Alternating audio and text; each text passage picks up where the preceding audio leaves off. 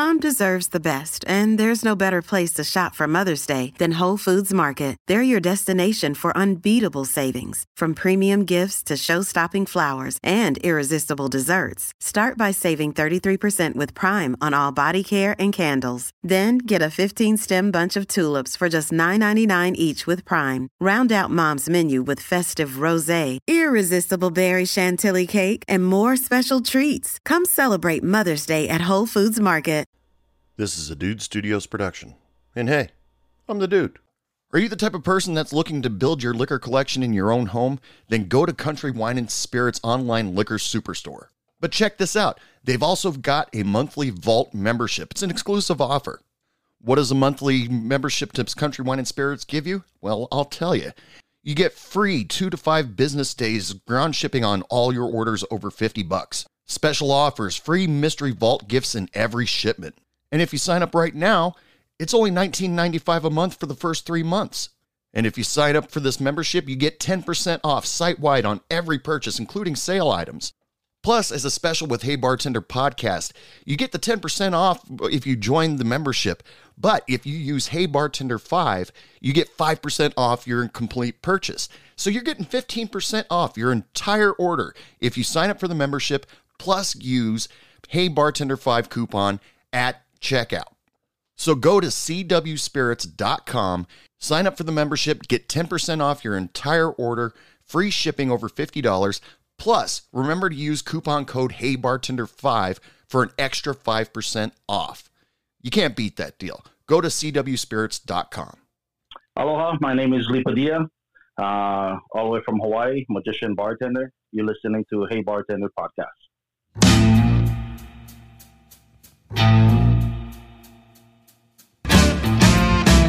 Hey bartender, pass me a drink. A reason that I'm here is I need time to think. All the ways of the world have really got. Welcome back to Hey Bartender Podcast. I'm your bartender for the evening. I am Anthony. You can call me the Dude. That's all up to you.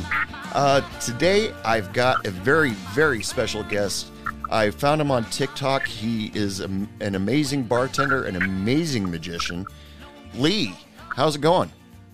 What's happening? All the way from Hawaii. All the way from Hawaii. This is amazing. Now, the 4-hour time difference was kind of scaring me a little bit, but thank you for making it work for me. Absolutely. So, tell us just a little bit about yourself before we get started. Started bartending at 18 years old back in the 80s. Got really lucky in my position as far as where I bartended, who I bartended under. Great training from great great bartenders, and just met a lot of incredible people who guided me into, being a great entertainer as far as bartender magician. So, yeah, but I've been in the business 30 plus years, and just obviously love people and love the business. That's great. Now, at the beginning of every show, I have my bartenders, if they're a bartender, because I have all sorts of people, bartenders, servers, come on to my show. If they're a bartender, I insist that they give us a drink special. So what do you have for us today? Well, actually, before craft cocktails came out, back in the 80s, mid-80s, probably like 87, 88, I used to do a margarita shot where I used to squeeze a fresh lime, fresh orange, and fresh lemon. Just squeeze it. You can muddle it if you want. Before I used to use sugar, but now I would use agave, so like a half an ounce agave. Depends, 1.5, 2 ounces of tequila, your choice. But the fresh lime, fresh orange, fresh lemon, muddled or squeezed properly, shaken really good, and just strain it, get all that pulp out of there. And it's just, it's kind of like a margarita shot. Instead of just doing a tequila shot, it's kind of just got a very pulpy tequila, which is all the enhancements of a great margarita also. So I really kind of like doing that. And you can have it straight on the rocks and have it as a cocktail, but it's kind of just nice having a margarita shot. That sounds really interesting, doing that as a shot. So orange juice, you don't use triple sec? You just... No, it's just, that's why. So you eliminate all the juices, and you're basically just using the pulp and the juice of each particular lime, lemon, orange. So you're just squeezing that into a mixing glass, 1.5 ounce of your favorite tequila.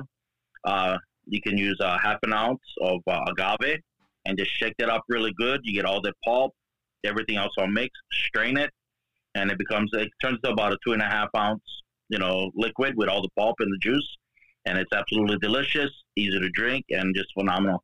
Do you have a preference of tequila? Oh shit, we can go down the list of tequila. My favorite right now is the Bel Maestro.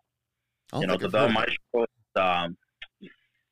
They actually have a Cristalino, which is pretty amazing. So if you don't know what a Cristalino is, it's actually a reposado that is filtered through charcoal that takes out the color, and it's actually a clear. So it's not really a Blanco. It's actually a filtered reposado, which you have all the characteristics, but it's just, to me, it's a cleaner flavor. So actually a lot of tequilas are coming out with Cristalinos, which is pretty much a filtered reposado. Okay. That sounds good. Hey, people, if you try that drink out, make sure to email me, dude, at heybartenderpodcast.com. Let me know what you think of it. And if you want to let Lee here know what it tastes like, we'll give you his information towards the end of the show. All right. So how long have you lived in Hawaii? I'm born and raised in Hawaii. Been here pretty much all my life.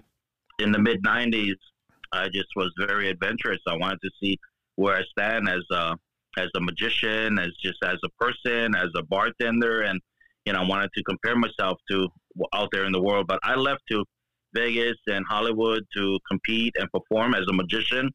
But like as a bartending is just a stage to make magic a lot easier. But as a bartender, that's where I started. I started here in Hawaii. Just the year that I graduated from high school is the year that they changed the drinking age to 21. So in 87. Yeah, with being a bartender and a magician, you've kind of got a captured audience. Well, not exactly captured, but you've got a guaranteed audience. You don't have to worry about, filling up all the seats every night. But when did you come up with the idea to integrate both bartending and magic at the same time? Well, rest in love to a dear friend of mine. He passed about 11 years ago, but his name was Bobby Acoba. And this guy is an absolute legend. He was known as Mr. Magic, and he was bartending for 30 plus years when I started. And as I was learning the field and roaming different bars, just kind of hanging out and going to different places, pop along his bar and just watch this amazing man just entertain and blow people away. I knew a few card tricks in high school, but, I already started bartending. So I just figured that, wow, if I know a few tricks, I can really start to learn the craft. And so I watched him for like 2 years, just learning how to, not really learning tricks, but just learning how to entertain the guests. So that he really intrigued me, and he's the one that really inspired me to stick to bartender magician instead of bartender flavor. Now, does bartending and trying to complete a trick ever have conflictions? Do people, excuse me, hello? Well, actually, that's a great question. So especially where I'm at right now. I mean, I'm a lot older now. The bar I work at is very simple, very straightforward. Beers, basic well. We have a few mixing, ingredients. But in the past, I worked very large bars, 3-4 deep at the time. But I could manage it in my mind, and I was very quick. So I would have like 3-4 tricks going one time. And then I would have a separate bartender that would handle the cocktail waitresses. So I wouldn't have to worry about getting their drinks or anything. And a great bartender, what you do, the secret is that having each group in each section of your bar start to mingle so they can start to entertain themselves. So it really is like I would have 4 or 5 tricks going at a time and maintaining what I need to do. But as you start a new bar or a new restaurant, people don't know what your deal is. And then, the cocktail waitress servers, they want their drinks out. But after a while, they know pretty much what my thing is. But I think I was a quick enough bartender, and I would get back to what they need, no problem. But you're always going to have some type of complaints because you can get stuck in the well also. So you have to just find a bar that fits you. You have to make sure that everybody understands what your goal is. But you just got to find balance. My priority is making sure that they get to have their drinks. So I think I have a really good internal timer to make sure that everybody got what they need. Right. So you said you started bartending when you were 18. And right. So did you start out as a bar back, or did they just immediately throw you back behind the bar? Another interesting question. So went to bartending school. I'm just a very confident man, very confident in everything that I do. And then after bartending school, the first job I ever had as a bartender straight out the back was just pretty much as a French restaurant. And majority of the drinks was just beer and wine, but they had an incredible back bar. But it was mostly a lot of tour groups. In Hawaii, you just have a lot of tour groups, but mostly they had a choice of beer and wine, but they had an incredible back bar that was never used. So I gained all my knowledge as far as information of different type of liquors, where they came from, so forth. From that particular bar, I was there for 6 months. But then one particular evening, someone reserved the whole restaurant for the Christmas party. And that one evening, I poured $6,000 by myself, bar back by myself, cut garnish per drink, washed glasses per drink. I was slammed. Yeah. But everything just kind of revealed itself that, I can pretty much do anything. But that was also the same night that I wanted to walk out and say I'd never want to do this again. But I grinded it out, got through it, realized the amount of money that could be made, and that I had the skills and the knowledge and the patience to handle that kind of storm. And then I decided to move on from there, and then increase my knowledge and experience elsewhere. Yeah, I went to bartending school too. Was it the same situation with you, where they basically said, we're going to teach you about 100 drinks. You'll maybe remember 10 on your way out, but because bartending's just a lot of repetition, you learn your drinks by making them a lot. Was that the same for you? Yeah, pretty much. I think all bartending, what they don't teach you, because they really want you to come back and then share and everything. But what they really need to teach you is they need to teach you, what kind of bartender you want to be. You got a lot of people. Everybody's different. Like I said, their skill sets, their ability to maintain and retain their knowledge, so every little thing. But the bottom line, when you go into a bartender school, it's just pretty much basic knowledge, know how to turn the bottle over, your counts, having basic setup of, your highballs, your rocks, highballs, and having an order, how you stacking glasses and preparing yourself. So pretty much to teach you all the basics. But like I said, what they don't teach you, and I there was a lot of drinks that I'd never made since, I started, since I was in school, like Skip and Go Naked, sidecars, Sex on the Beach, things like that people hardly ever order. But those are the drinks that we were practicing and making at that particular time. Yeah, but I can relate to that, because a lot of the classic drinks that way back, the names for them don't get used anymore. So the people ask for Cuba Libre, you have to know that's a rum and Coke with lime, or they ask for Sea Breeze. There was only one time that somebody asked me for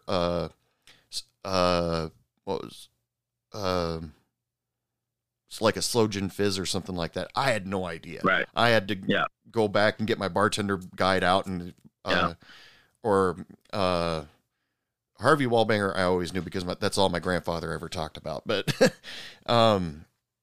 it was no, but it's just even all the fizzes. You learn all the fizzes. Even back with who the hell use cream de mint anymore? But grasshoppers, things like that. You're learning all these classic drinks. But I think that, as long as you sort of understand it, if you retain it and that's great. But once you really get into the field, there's only specific type of drinks that you're going to probably be making for that particular bar, but in Hawaii, I just actually, just 3 nights ago, a bartender from Oregon, he's from Alaska. He's coming in. But he said he don't want to bartend. He's been bartending for 20 plus years, but he don't want to bartend. He just want to be a server. And I said, why? He goes, because he don't want to learn all the different drinks that we have in Hawaii. It's just so many tropical drinks, and then the names is very confusing. But you're going to be intimidated by that. And then I quickly shared it with him. I said, everything is in categories. You'll see that it's all grouped together. And pretty much it's all the syrups that you're going to end up using. Your passion fruits, the reals, things like that. And it's also, it's basic to us. It's basic knowledge, but anybody that would come to Hawaii, they wouldn't know what lihimui powder is, where that would be a very common thing here in Hawaii. Yeah. So things like that, where, if somebody's teaching or sharing with you, those are the type of things that they should share with you, Yeah, there are drinks within regions. I've noticed over the years, like if you start in New York, Long Island iced tea, vodka, gin, rum, triple sec, sweet and sour Coke. But as you slowly go head west, by the time it gets Texas, they add tequila to it. And, it gradually changes. But, I've always maintained that there's 1,000 different drinks made 1,000 different ways, called 1,000 different things. And, that's right. Because, even the simple drinks like the Slippery Nipple, it's got 18 different names, the Cowboy Cocksucker, right. Anyway. But so how do you, so you're working in Hawaii. Do you deal with a lot of tropical drinks? Oh, I mean, all the time. I mean, that's what people are there for. They're there for Mai Tais. And if you go back to Mai Tais, there's 100 versions. Yeah. You have basic Mai Tai that are based upon it, but we have Mai Tai competitions all the time, and you're trying, 30 different types of Mai Tais with different types of ingredients, making lilikoi foams and all these different things. But once again, with any other drink, the classic is always the best, and you build up on the classic. But yeah, I mean, it's never ending as far as, the cocktail knowledge or the type of cocktails that you're going to have, because everything's going to be tropical. Everything's going to have fruits or some type of syrup in it. But, shout out to the Real brand. The Real does the Coco Lopez or the Coco Reals, the Mango Real, the Guava, passion fruit. I mean, the Real brand is amazing, and it's used around, the islands very commonly and for many, many type of cocktails, and it's absolutely delicious. Mm. Available at CW Spirits, Soda Jerk. It's an American-made brand which takes a touch of nostalgia and mixes it with today's modern edge to craft. Great tasting, familiar flavored shots, Soda Jerk shots with slight sweetness, not overly boozy flavor, and a long, creamy finish. Soda Jerk Root Beer Shot is a delicious liquor that blends the classic spice-filled taste of root beer with a rich, creamy finish. This 70-proof liquor provides the nostalgic taste of an invigorating, bubbly root beer fresh from the soda fountain. Enjoy it in an inventive dessert cocktail or ice cold as a tasty shot. Try Soda Jerk. It's both available in root beer and orange cream flavor. Available on CW Spirits. Just remember to use Hey Bartender 5 at checkout to get an additional 5% off your entire order. And if you spend more than $125, you get free shipping. Go to CW Spirits today and order Soda Jerk now. Hey, bartender. So most of the tropical drinks that I know, at least a few of them, require blending. And I've accidentally become TikTok famous for saying that I don't like to use blenders all that much. I still use them. Customer asks for it. I'll still make a daiquiri, but I don't have to like it. Do you, are there a lot of blended drinks or? So the last time I've used a blender was about 5 years ago, and it was for in a Mexican restaurant, and it was tequilas and margaritas. And even with that, I was there for almost a year. I probably used the blender maybe a dozen times. Everything is shaken now. Everything is shaken. People who know their cocktails, they know that they get a better drink if it's shaken. The blender, once again, it dilutes it. A lot of bartenders will cheat you with the alcohol to control your costs. You won't even taste it, or the balance is off, so you're not really getting all the liquor that you should. So that's the last time. Before that, it was in the 90s that I used, a blender. I just went to visit a friend of mine who's here in Waikiki, bartended for a very long time. I never heard the blender go off once when I was, with him, because I think that everybody's shaking drinks now instead of blending. There are smoothie drinks, but I think that, I wouldn't know what particular cocktail that absolutely needs a blender. And everybody, if they're doing margaritas, they would probably most likely have a slushy machine, which that's what we have at the restaurant right now also. Yeah, I noticed that in Las Vegas. There's slushy machines everywhere that you can go, and they'll put the liquor in for you, and you get that yard of daiquiris or margaritas or something like that. But for me, that's way too much. I stay away from that. But I just kept imagining, since you live in a very touristy area, you'd maybe have to have at least 2 blenders going at all times, because some people think I need a umbrella drink, and what can I think of? Pina colada, and That's then you have to get the blender out. Well, like I said, that's really old school. I think that for me, in my opinion, I think blenders are really old school. I've used them in the past. I've been to the last 2 bars that I've been to. They never had them. We don't have them in the bar that I have right now. Yeah. But once again, even like you said, pina coladas, we all shake out pina coladas, Blue Hawaiis. We do have slushy machines, and we don't even have margaritas in there. We have other cocktails. We actually have Moscow Mule that is blended, already in the slushy machines. We have, some other peach, daiquiri cocktail in there. We got luau punch, and we got several other, blended drinks that is already pre-made. But very rarely you hear blenders go off anywhere. Now, I kind of made an assumption that you had only tourists going through. Do you get a lot of tourists where you work, or? So in Hawaii, if you work in a hotel, majority of your customers will be tourists coming from the hotel.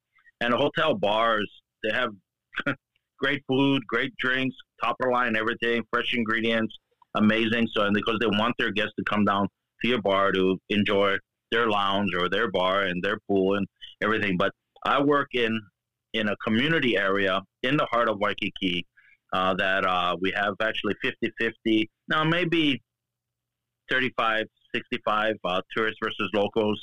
And that's what I think makes it exciting, is that the tourists, they want to be engaging with the locals and talk to the locals. So, but the tourists will always be there, and will always be a staple of exactly who our business and what our culture is in Hawaii. So you do have a lot of regular customers, then, more than tourists. Every day, yeah. Every day basis, yeah. Because I can only imagine, because working in like hotels or airport bars or something like that, you don't really get a chance, or heavy traffic tourists, you don't get a lot of regular customers because they'll be gone in a couple days, a week, or something like that. But it sounds like that you're a very community-centered bar, but you still have the occasional tourist going through. That's another really great question. All the questions that you're asking is the conversations that I have every single day with fellow bartenders or with the tourists. And I like to have all kinds of conversations. But that conversation in general is that, for me, I was just talking to another customer. For me, I could not bartend anywhere else but Hawaii. And the reason why is because I love the tourists. I love the different conversations. I love the talk of around the world. If I seen the same people every day, for my personality and the way my brain works and for what I do, I would get bored out of my mind, and bartending wouldn't be as exciting for me. Yeah. I mean, it's always great. You see somebody come in, you already know what they want. That's fine. But after a while, which I've been in local bars also, is that you already know the conversations that they're going to have. You keep repeating the same stories. I just can't. For me, it doesn't work for me. The tourism is exactly my fit and what I enjoy. And even the locals, I'm the entertainer for the locals, because they see the way I interact with the tourists, and they love that too, because it's something different for them also. Because the locals, it's hard for them to engage with the tourists because they're just sitting there as like a customer also. But what it is, I bring them together, and I actually have the locals engage with the tourists. So once again, it keeps it easier for me as a entertainer, because they start talking, and now I can move around the bar a little bit easier, because I don't have to feel like I have to entertain a particular group. There's 25 bar stools around my bar, so that keeps me very busy. That's a big bar. Yeah. Do you ever have any trouble with the tourists? Like, back in Paducah, Kentucky, they make the drink this way. And do you ever have any issues like that? I find myself to be a master of handling any type of, discrepancies, or people would have issues. Once again, is that the easiest line is, well, you're in Hawaii, and this is how we do things here. But then once again, I said, if I have the ingredients, I would love to make you the way you like it. But like I said, because I have a lot of experience, very few things bother me. But what really does bother me, and is my pet peeve, and that's the reason why I don't work late hours anymore, is that I have very low tolerance for drunkenness. Yeah. very, very low tolerance. But with that said, I probably cut off maybe 15, 20 people in my entire career because I try to manage my bar. But, drunkenness, I just have very little tolerance for. Any of them celebrities? Cut off Lindsay Lohan? Lohan? I sat down and had cocktails with Nicolas Cage. Oh, awesome. I've entertained, Roy Firestone, Mel Gibson. I mean, I can go down the list. Whoopi Goldberg. But Nicolas Cage was the most intimate because he asked me to sit down with him, and that was really, really cool. Most recent is Joe Coy, and then my God, his name is escaping me. Woodson, the one that fought Jake Paul, the boxer. I'm the UFC fighter. The UFC fighter. So he was, So I have a picture of him. He came to my bar. We hung out a little bit. For some reason, his name is escaping me. Tyrone Woodley. Okay.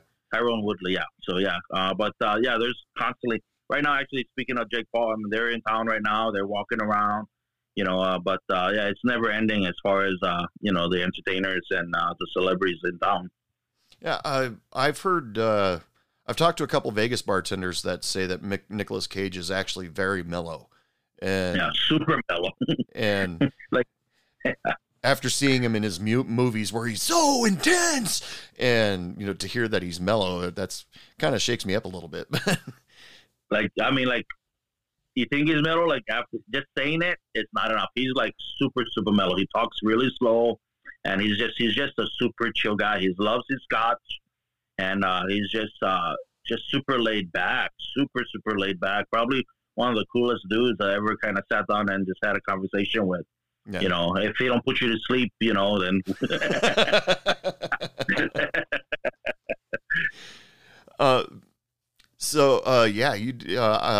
I didn't know your celebrity list was going to be that long. Usually I only hear maybe 2 or 3 names, but that's awesome that you get to meet some of these people. Back when I was in 8th grade, 7th grade, I talk shit about him all the time to anybody who will listen. I hate Leonardo DiCaprio. I met him back when I was in 7th grade, and he was a dick to all of us. So, but it's nice to hear good stories about celebrities every now and then. Well, he's just a few years older than you. Yeah. Yeah. Well, like I said, I've also been around, like I said, not that I was famous or anything, but I've been around a lot of really successful and famous people. And, a lot of them have this kind of, especially when you're up and coming, I go back to the reference of Michael Jordan. It's like, his confidence, his arrogance, and once, but when you're the best, you're the best. A lot of people who are up and coming, you got to just believe that that's who you are because you're trying to achieve your goal. So a lot of times that's not really who they are, but they have to put on that cap on because they're trying to achieve what they're trying to achieve. And nobody can tell them otherwise because if once you lose your confidence, you can lose your momentum. Mm. So, you got to just stay positive. You got to, but at the same time, you got to treat people very well. But at 18, 19 years old, it's very, very difficult. But I had my own experiences also being humbled by other people and also being humbled by a scenario situation, moving up the ladder as far as, meeting people, being famous and, kind of being in the spotlight as you wish, Now, the big thing that I admire you about, now I tried doing close-up magic or, card tricks as well when I was a bartender because I was out of jokes, that day maybe.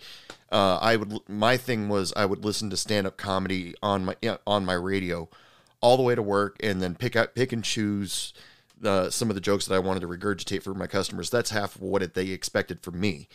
I'd always recite George Carlin's 7 Dirty Words or tell the tater salad story from Ron White or Robin Williams jokes were actually really hard to do. But at one point I was I want to try to do some magic, some sleight of hand. Do you first thing, we're going to talk about the dark side of it first. Do you have people when you're doing your magic? I mean, you are very good with your sleight of hand. Do they have people going, I saw you do that, or try to catch you and not enjoy the trick?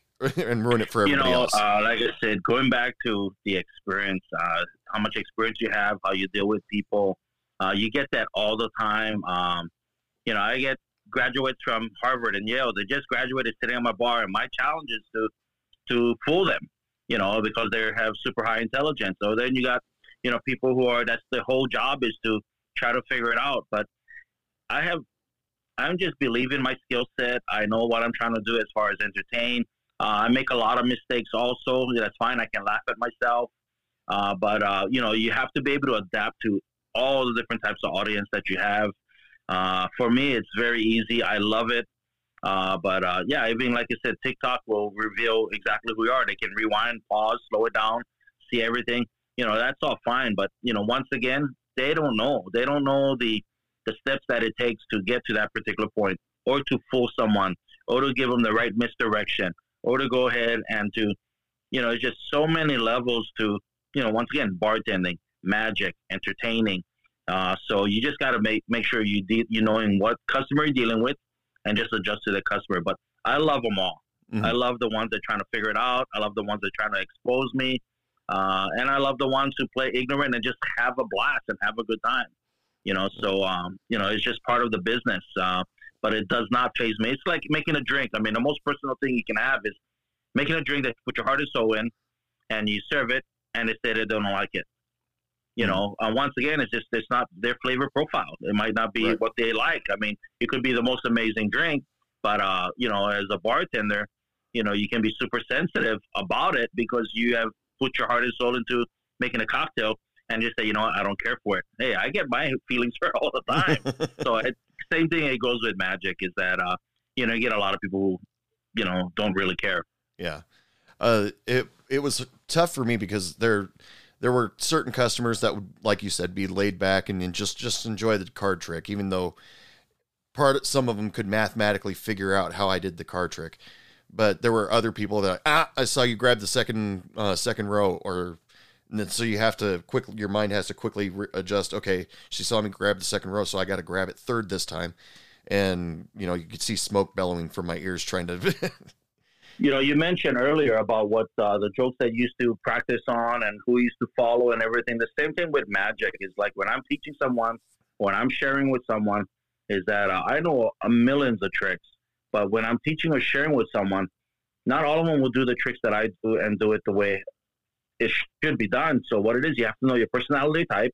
You have to know if the trick that you're doing fits your personality.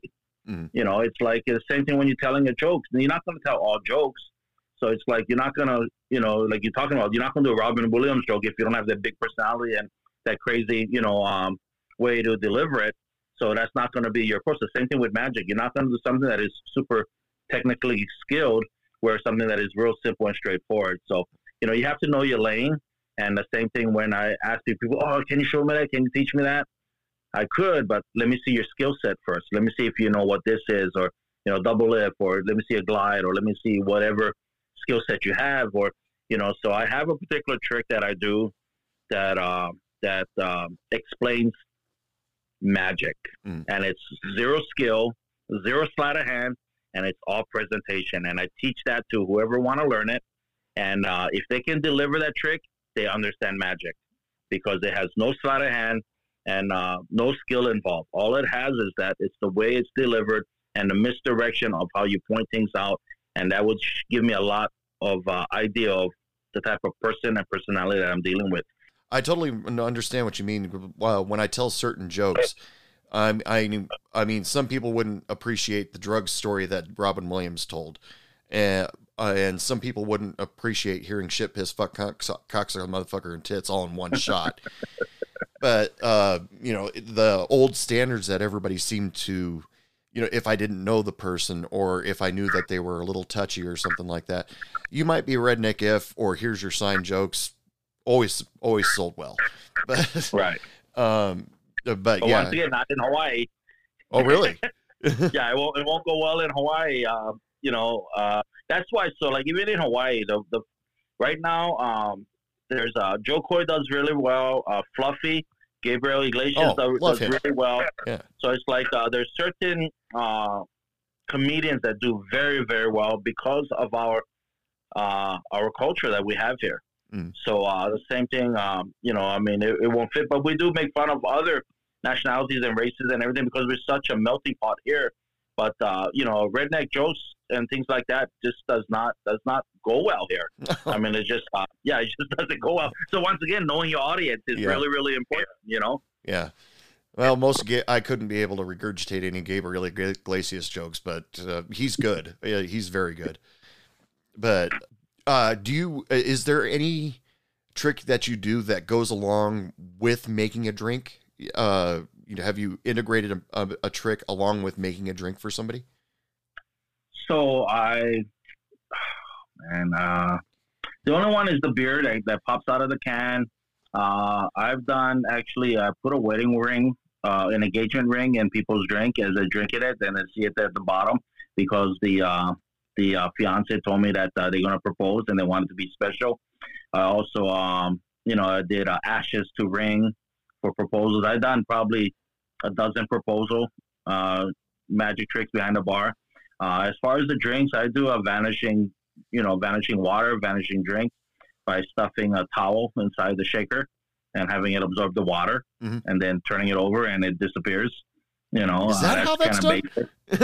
Huh? Is that how it's done? I've always wondered. Yeah, but once again, it's the delivery. It's really about the delivery, the setup. So I only been behind a bar again for maybe 8 months, and I only started to really kind of feel like, okay, I'm going to do this again, probably about maybe 4 or 5 months. But now that I'm sort of getting in the groove again, that bar is going to be set up with a lot of stuff. So it's going to have, pre-set up cards. There's going to be a lot of invisible thread.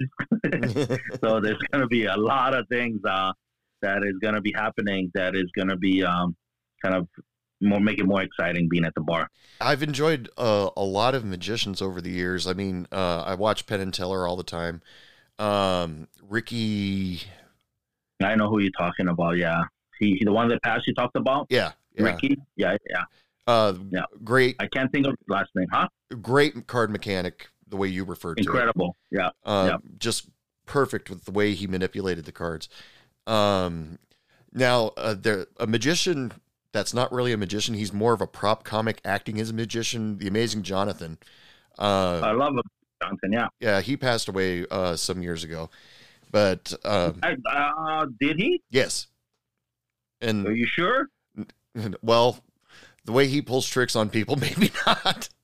So he was he had some type of disease or something happened, and then he was doing this podcast and he was doing all these different things, letting people know that he was dying and all these different things. But I think he survived that, unless he passed like the last 2 years. But at one point I thought he passed, but then he resurfaced. It was really insane. Look it up. Are you looking it up right now? I'm kind of looking it up right now. Yeah. So if anything, probably the last 2 years. But yeah. Amazing Jonathan. I went and saw him at the Sahara. Sahara? Yeah. Yeah, I went to see him, I think in 2008 or 2009. Yeah, according to this, he died February, early this year. Oh, yeah, so early this year, okay. Yeah, he was like diabetic, and like 3 of his valves of his heart were like solid as stone. But yeah, I knew it wasn't a couple years ago. I know that it was recent because I remember kind of I was shocked because a couple years ago I thought that he passed. Yeah, and then Since I'm on here on the internet, I might as well look up that Ricky guy, Ricky J. Yeah. Ricky J, phenomenal. I mean, probably, God, legend, super legend, amazing, highly intelligent, just not only a mechanic, but just as a person. Just thinking about, the videos and seeing him live at the Magic Castle, just amazing. Even if I know how things are done, it's just, God, it's next level, Yeah. I've tried card throwing. I watched a couple of videos on how he teach how to do card throwing. I still can't do it. Yeah. But, he's just a blast to watch because, you see him, he's dealing out cards and, okay, let's say we're playing a game of gin and all these, and then I'm dealing out, and then he looks at his own cards. Well, that would be Jin. You know, he just automatically dealt Jin because he was an expert at card manipulation. But yeah, my favorite magician of all time is Lance Burton. I haven't seen his show. I've seen it. He replaced Lance Burton Siegfried. Retired about maybe 8-10 years, maybe. Didn't he replace Siegfried and Roy? No, he was out the same time. So Lance Burton's been out in like the early 90s. But Siegfried and Roy was at the Mirage, and Lance Burton was at the time Hacienda, but Hacienda became Lexor. Yeah. Okay. I have to laugh all the time because the interviews that I've seen like Penn and Teller do or other very well-known magicians, they make fun of Chris Angel and say magic tricks don't get a second take, you know, because I guess he screws up on stage quite a bit. Well, magicians know magicians. Yeah. Not that, so yeah, Chris Angel, what makes him great is he has a lot of money behind him, supporting him. Yeah. But you know, I mean, the things that he do isn't anything special, and any other magician or entertainer can do. You know, when people talk about him in a positive way, I said, you know what? If you saw somebody float from one building to the other, you think you'd have 12 people show up, you know, to watch him do that? Yeah. You know, it has like thousands of people to see that happen. So, you know, so he has a lot of people who are planted, you know, in the audience, which is very common, but not to that extreme. You know, I mean, yeah, I mean, he's not even in the discussion when you talk about magic. Yeah. Or that other guy that does those endurance things, like burying himself alive. He is, so that's, God, his name is escaping me again. Yeah. Oh my God, help me with his name. Let's see if I can find him real quick. David Blaine. David Blaine. So David Blaine, when it first came out, he was his mystique and his just his approach would make you just so intrigued by his delivery and his approach of how he would present any type of trick. So it was always a mystery. So that's what he had for him. But then he just went to the next level, and he really became of his own. I mean, he's kind of made his own path, which was really, really amazing what he did. So all respect to him. I mean, but in the beginning, I'm like, very gimmicky, his delivery, his approach, everything. But then he just found his lane and became an incredible ambassador for magic, self-human, feats of pushing a body limits, and everything is all skill. There's no bullshit in what he does, you know. Von Payne is made for those who want to explore the possibilities of the night. Different, unique, and not like the others. Founded by people who live on the fringe of the alternative communities, enjoyed by all. Von Payne Black Whiskey features a one-of-a-kind heavy metal gargoyles pour spout that is guaranteed to capture the attention of anyone around you when you pour a glass of this deep ruby red blended whiskey. This is a premium blended whiskey infused with natural black currant. At 45% ABV, you will experience many levels of wow factor, from the look of the bottle itself, the metal gargoyle, and the great taste of the black currant with the blend of their whiskey. Von Payne Black is now available at CW Spirits. Remember to use code HeyBartender5 for 5% off. Hey bartender. Do you have you designed your own tricks? Or so I did a lot illusions? of stage before. I do have some custom-made illusions. I have built some tricks, but nothing that was any different than what was out before. You know, but pretty much because they're just so expensive. It's such an expensive hobby. Mm. So if you're not building, you're not making, then you're gonna go broke. So I do have a lot of illusions that I've built myself. In my living room, I got $50,000 worth of magic sitting in my living room right now that I haven't touched in years. But as far as card tricks, close-up magic, so my passion always been close-up magic. That's why I'm a bartender magician. But before it was creativity, the presentation, being creative, how you're going to deliver it. So yeah, you'll hopefully see more of that, but we'll see what happens. Now, well, I'm curious, when did you decide to integrate magic into your bar shift? From the very beginning. So I started bartending in 87. I think the movie Cocktails came out in 86. So everybody was flaring at the time. I'm pretty coordinated, and I could do it and everything, but everyone was doing it. And I'm the type of person that, you'll never see me in a line dance because I don't want to do what everybody else is doing. So that's when I met the other magician, Bobby Acoba, Mr. Magic, and, just kind of followed him. But I already knew like 2 or 3 tricks in high school, but I never considered myself a magician. I just knew 2 or 3 tricks. Mm-hmm. But then when I knew how to entertain, and it just stuck. And just watching people's amazement is what continued me to just continue to do magic behind the bar. Well, it's always great when you see your customers happy with whatever, like when I'd tell a joke or my thing was on karaoke nights, I became what my karaoke DJ called the singing bartender. And I'd have to go out and sing one song, but then immediately run back behind the bar and start pouring drinks again. Right. But that's what made the customers happy. That's how they got to know me, and they for some reason enjoyed me getting up and singing Santana's Smooth every week. But when you find your own niche like that, and customers are happy with it, that's really cool. I mean, I can totally understand. I didn't get into the bar flair much either, mostly because the bars I worked at, the ceilings were too low. But to me, bartender flair is it takes up too much time. But it goes back to, I'm probably going to upset a lot of bartenders right now, but I'm just not a big fan of craft cocktails.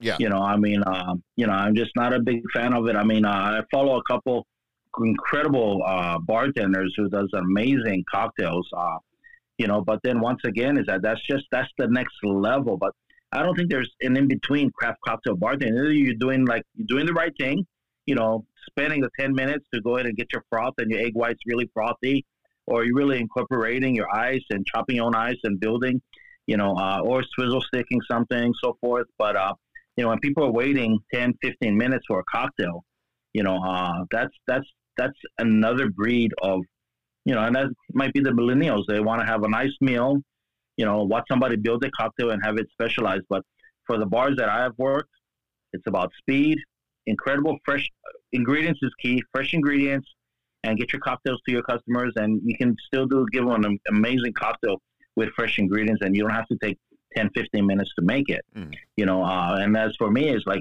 it's me, I'm selling myself, people can go, I tell people can go to any bar, get a beer, a Mai Tai, a pina colada, anything. But what you're doing is they want to come back for you. Right. Yeah. People tried to use the term mixologist on me, and I'm like, the term ologist, leave that for the scientists. That's, I'm not a scientist. I'm a bartender. And, and I've read recently that the difference between a mixologist and a bartender is mixologist will create a experience for you. Bartender will just give you what you ask for. And, bartenders can do that too, which is usually, like you said, all just the same as me, all the bars I ever worked at, it was about speed. It was about flavor. As long as their Long Island tasted good, they were happy. Or maybe Long Island's a little bit, just any cocktail, any but, cocktail. I have just about maybe 4 months ago, I had a couple, they love craft cocktails and everything. And by far the biggest compliment, they were really serious. They said 4 out of the 5 cocktails that I made them was probably top 10 that they ever had in their lives. Mm. And for me, I have a culinary degree also, so I understand layering flavors, profile, I just understand ingredients. But once again, asking your customers what they like, what flavors they're looking for, and then knowing your ingredients and building upon that. You mentioned about my favorite cocktail to make. I mentioned the margarita shot, but I love working with chilies, Serrano chilies and tequila, with fresh lime juice and pineapple, and just things like that. I just love working with fresh fruits and fresh chilies and things like that. But if you know your ingredients and what complements each other, you can make an amazing cocktail. And also, but it shouldn't have to take 10 minutes. Right. Now, back in 87 through the 90s, early 2000s, things have changed even since then to now, because before in the bar you had your vodka, gin, rum, triple sec, whiskey. It was all pretty straightforward. But now you've got 18 different flavors of vodka at the minimum. You've got 12 different flavors of whiskeys. You've got all these different rums. Now there's a lot more room to play now when it comes to flavor, and you've seen the evolution of it. Did you have any trouble with that? No, not at all. So like I said, my path to where I'm at right now. So even back when I was 21 starting, the bar that I worked at was, they specialize in whiskey and ports. So, and in that particular bar was top 10 most beautiful bar in the world of Lifestyle Rich and Famous. We used linen napkins. So I've learned about a lot of scotches, and I had some really incredible expensive ports. But we also had a really high end of everything because it was a high end bar. But we only had high end liquor in that particular bar. So at the time we had about maybe 15 vodkas, a lot of different cognacs, maybe 7 gins. And this is in early 90s, and that was a lot at that time also. And then downstairs in another bar, I didn't work that bar, but I used to go and check it out. But we had rums of the islands and vodkas of the world. And they already had a whole bunch of vodkas. The flavors vodkas didn't really make a big move till the mid 90s, I think, where it really started to, people wanted, their flavored vodka, the citrons and, whatever else was coming out at the time.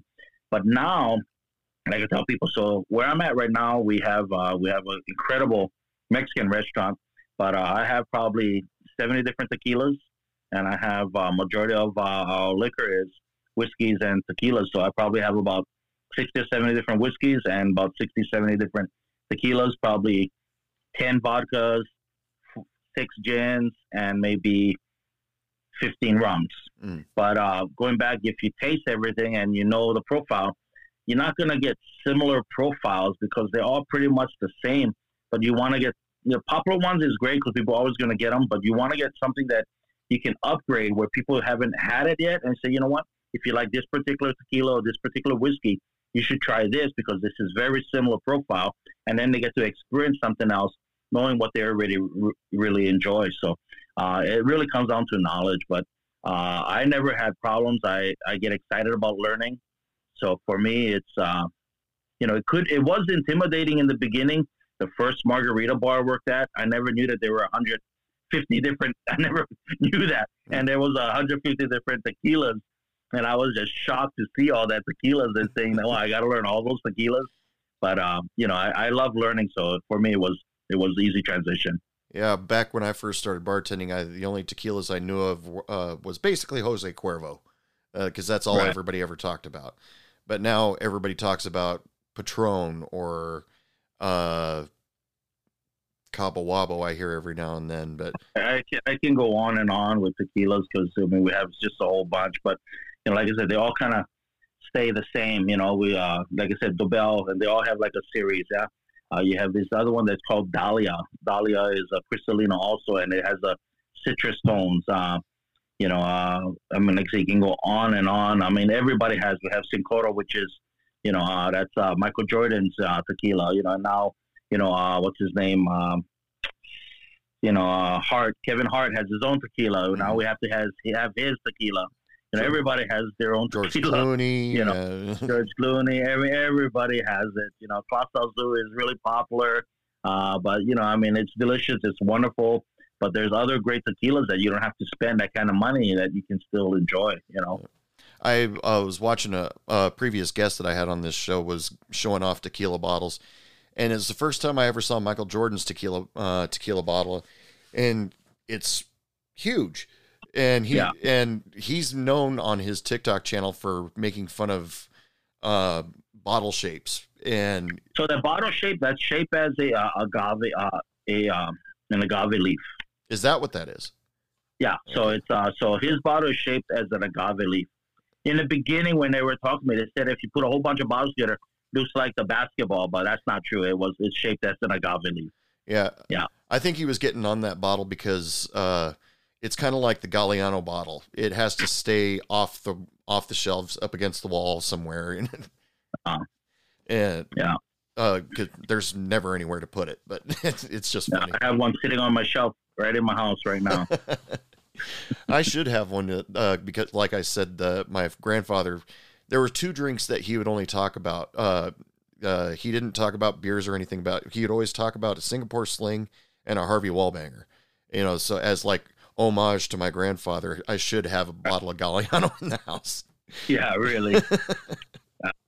Harvey Wallbanger. Yeah, I guess going back to, like I said, the bartending school. Yeah. So I'll share with you what's on the back of my mind as far as whiskey. So my favorite whiskey, which I just learned a couple years ago, but it's my absolute favorite, is Kavalan, Kavalan, and it's a whiskey from Taiwan, and it is absolutely phenomenal. So the Japanese, they're dominating on the whiskey side, but the Japanese, what they do is they control the whiskey like diamonds. They only let so much out, so it's like really becomes really valuable. So everybody's allocated only so many. So that's what makes their whiskey very valuable. But I'm not huge on the profile of the Japanese whiskey, but this Kavalan, Taiwanese whiskey, I just absolutely love. I mean, it is absolutely fabulous. I have never even heard of that, but being here in Texas, there's a lot of liquor out here that doesn't make it out here. I can go to liquor store and I'll never see it. So I'll have to like special order it from somewhere or ask nicely to the liquor store owner, hey, can you bring this in? And most recently, something that I thought was a standard for everywhere was Yukon Jack. I can't find it anywhere out here in West Texas. But somebody just ordered, oh no, what was it? High Times? Somebody ordered a High Times. I'm like, what? High Times? You heard of High Times? I've heard of it, yeah. High Times is like that's like a Jim Beam, old Jim Beam. That's like really old whiskey. I mean, that's like a long time ago. I mean, I'm talking when I was a kid, I seen it, I remembered it. Yeah, now you got you're dealing with all sorts of different flavors and experiences. Like I've got a bottle of Curveball, which is a barbecue infused whiskey, and it's incredible. And if you put it into a Bloody Mary, the shameless plug, guys. If you put it into a Bloody Mary, it's just jaw dropping how good it is. And but it's just so much to work with. And sometimes, when I'm trying to make these videos or do things for Hey Bartender podcast, and I try to make these drinks, and I'm like, where the hell do I find that? Or I've never heard of that. Or just recently was the first time I've ever dealt with Campari. Yeah. Yeah. Yeah, Campari, Aperol, all that. I mean, people are loving it. They're using it a lot. I'm not a big fan of it, but we'll always have it because, like I said, it's the new movement of drinkers. All these aperitifs, and I mean, it's just it's a different direction.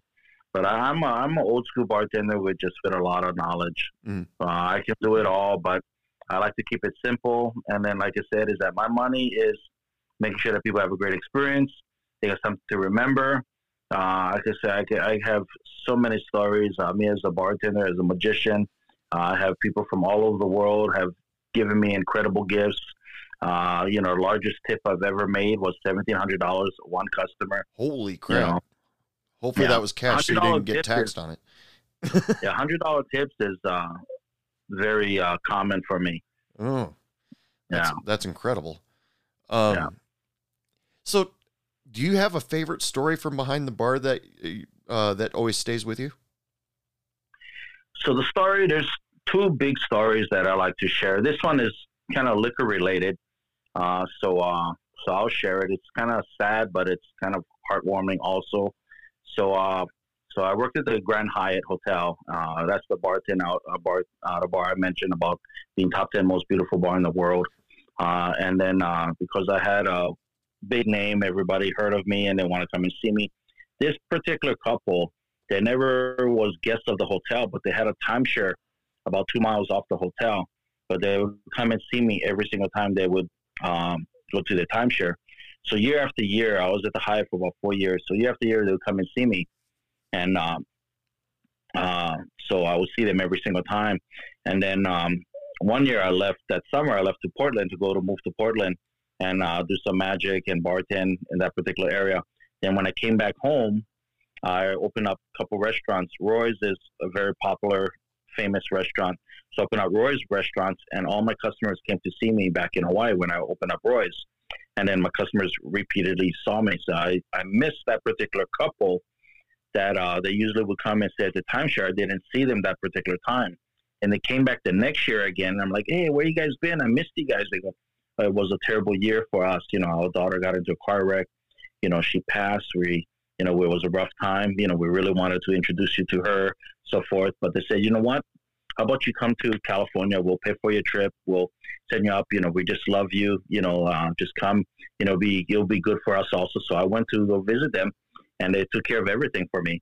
After that, the year after that, I left to move to California separately, got married, had a family, did my thing.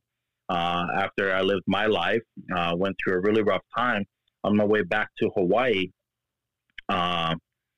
Before that, as I was going through my life, I posted on Facebook that there's people in my life that you meet that makes an impact on you. And I posted a picture of me and that particular couple. I'm not going to mention their names because we're going to come back and I'm going to mention it as the story comes full circle. So I posted the story and the picture of us. I said, people are amazing. This particular couple, they made a big impact on my life. And, and it's people like this that really is what life is all about. So 10 years later, and I'm coming back to Hawaii and I'm behind the bar doing my thing. And this couple comes in, sits down at the bar. And I said, hey, how you guys doing? I said, you guys look so familiar. They go, well, where do you used to live? I go, well, I just moved back from California. They go, well, we used to live in Tahunga. I looked at them and I said, John and Mary Stein. I said, I'm Magic Lee. I said, I was at you guys' house 25 years ago. I said, I know everything about your lives. I said, you guys had a timeshare here. You had a very devastating experience with your daughter passing. I said, you guys made a big impact on me. I said, actually, I have a picture of us. I posted on Facebook. They go, you got a picture of us? I go, yeah. So I said, here's the picture, of us. They're like, oh my God. I said, do you guys still live here? They go, no, we've been residents of Kauai for 12 years now. They said, actually, we're the owner of Koloa Rum, which is a very famous rum in Hawaii. And they own a distillery now, which is very, very popular, very, very famous. And they're the owners of Koloa Rum. Oh, and, really? So back full circle. And so I have a picture of us 25 years ago and then 25 years present. So that's amazing. It's pretty amazing. Yeah. But being in Hawaii, once again, you get that because people come year after year visit. So you get to see these people all the time. That's what makes Hawaii so special is that, you get these tourists that come to visit, but then you got these regulars of tourists that comes here 1 or 2 weeks out of the year and just love coming back. When I was on Kauai, people used to just go to Kauai because I was there.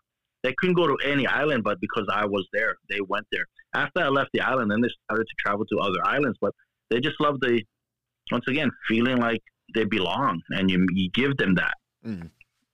Thank you for letting me share that. Yeah, that was an excellent story. Thank you for sharing it.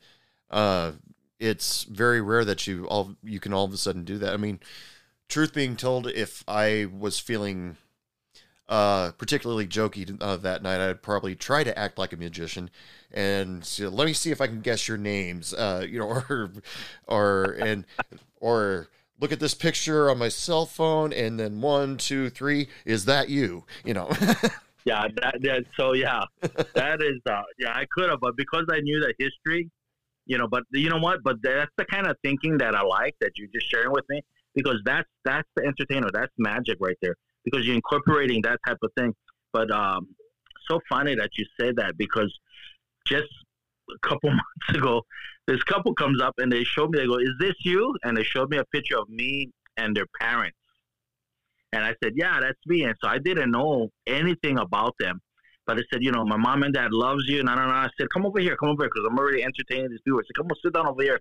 So I moved them over to the other side of the bar because I already was doing magic and entertaining this particular couple. So they came and they sat down and they're just blown away. They're like, "Oh my God, what are you, doing all these different things?" And I said, "You guys didn't know that I did magic?" They go, "No, we didn't." They said, "Because my mom and dad, they just love you as a person. They just adore you as a person." And I felt so honored, so special that people just like the person that I am. It's not because of my magic. It's just the person that I am. And, but that was one of the biggest, most amazing compliments I could have ever had as a bartender. Yeah, that's a great compliment. Yeah, you can't top that. So we're coming up on the end of the show. So what do you got plans for the future? Or, I mean, you going to keep bartending? You going to work on your magic again? Or so I'm going to be, my Hawaiian name is Ho'onui, which is the truth. Everything that I said, this is me. This is the real. This is the raw.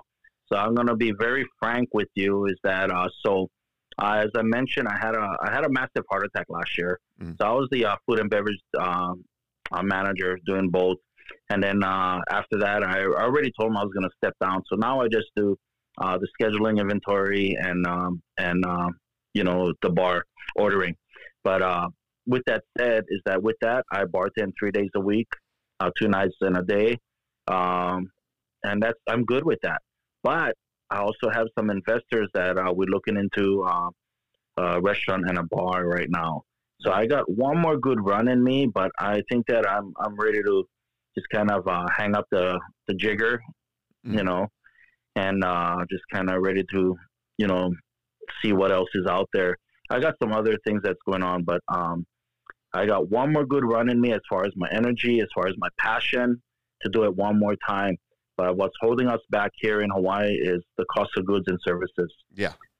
Just that in general is it's a big risk. My investors, they believe in me. They willing to support me, but it's just really hard to find the right location and find the right situation.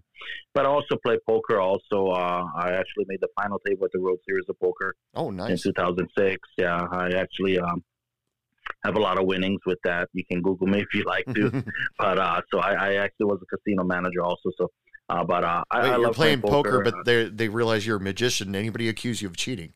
That happens all the time. You never reveal that, but yeah. So I still want to stay in the business. That's where the money's at, is behind the bar. But as far as bartending, 2-3 days, I'm good with that right now. Yeah. Any chance we're going to find you on Penn and Teller Fool Us? No, I'm beyond all that. I'm beyond, and that's why if you don't notice on my TikTok, when people ask me where I work, like, where's this? I want to come and see you. I never tell them where I'm at. Oh, and the reason why is that I've done all that before. I've done 5-6 roles and entertaining and everything. I just don't have the energy to perform at that level and to move at that level. I just slow down a lot. So I want to control what I know, So, and like I said, I was on Jay Leno. I competed in Las Vegas. I've done all the fame and glory stuff. Now I'm just trying to enjoy the experience and enjoy the ride.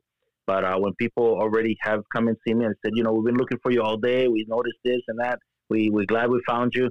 And I'll give them the VIP treatment, and I'll spend time and, give them a show of a lifetime. That's great. You sound like a great bartender when you're very accommodating to your guests and you're very friendly, entertaining. Yeah, you've got all it takes. Thank you. Appreciate that.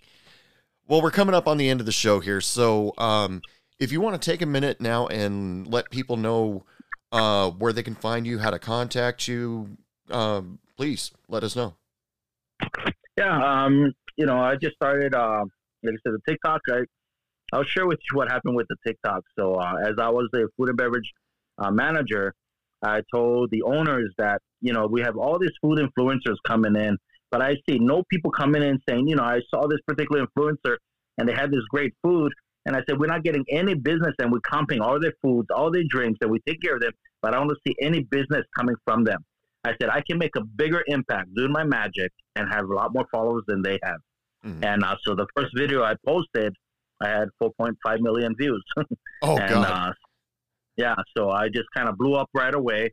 And then how arrogant I am is that I screenshotted my followers and how many my followers and likes just before I sent that video out. I screenshot it. Within 12 hours, I had 600,000 views. After 24 hours, I had 1.5 million views. But I knew that it was going to blow up, but because I was doing that on purpose. And then I just kind of put videos out there just to do it, but I haven't been 100% committed to say, okay, I'm going to do this on TikTok and this is what I'm going to do.